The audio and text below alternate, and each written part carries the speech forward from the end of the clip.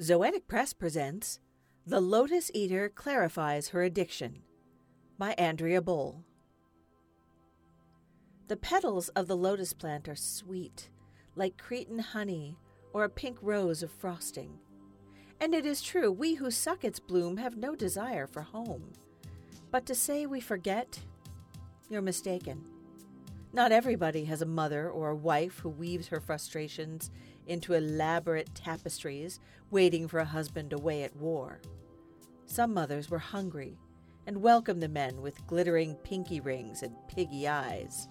They poured the wine and looked away while those men's fat fingers groped for the nightly feast of tender meat. The sweetness of the plant, my friend, merely dissolves the bitter taste of home from our tongues. Here, try one. This has been The Lotus Eater Clarifies Her Addiction by Andrea Boll, read for you by Lisa Quintana. Our music was Transform by Epitome Zero.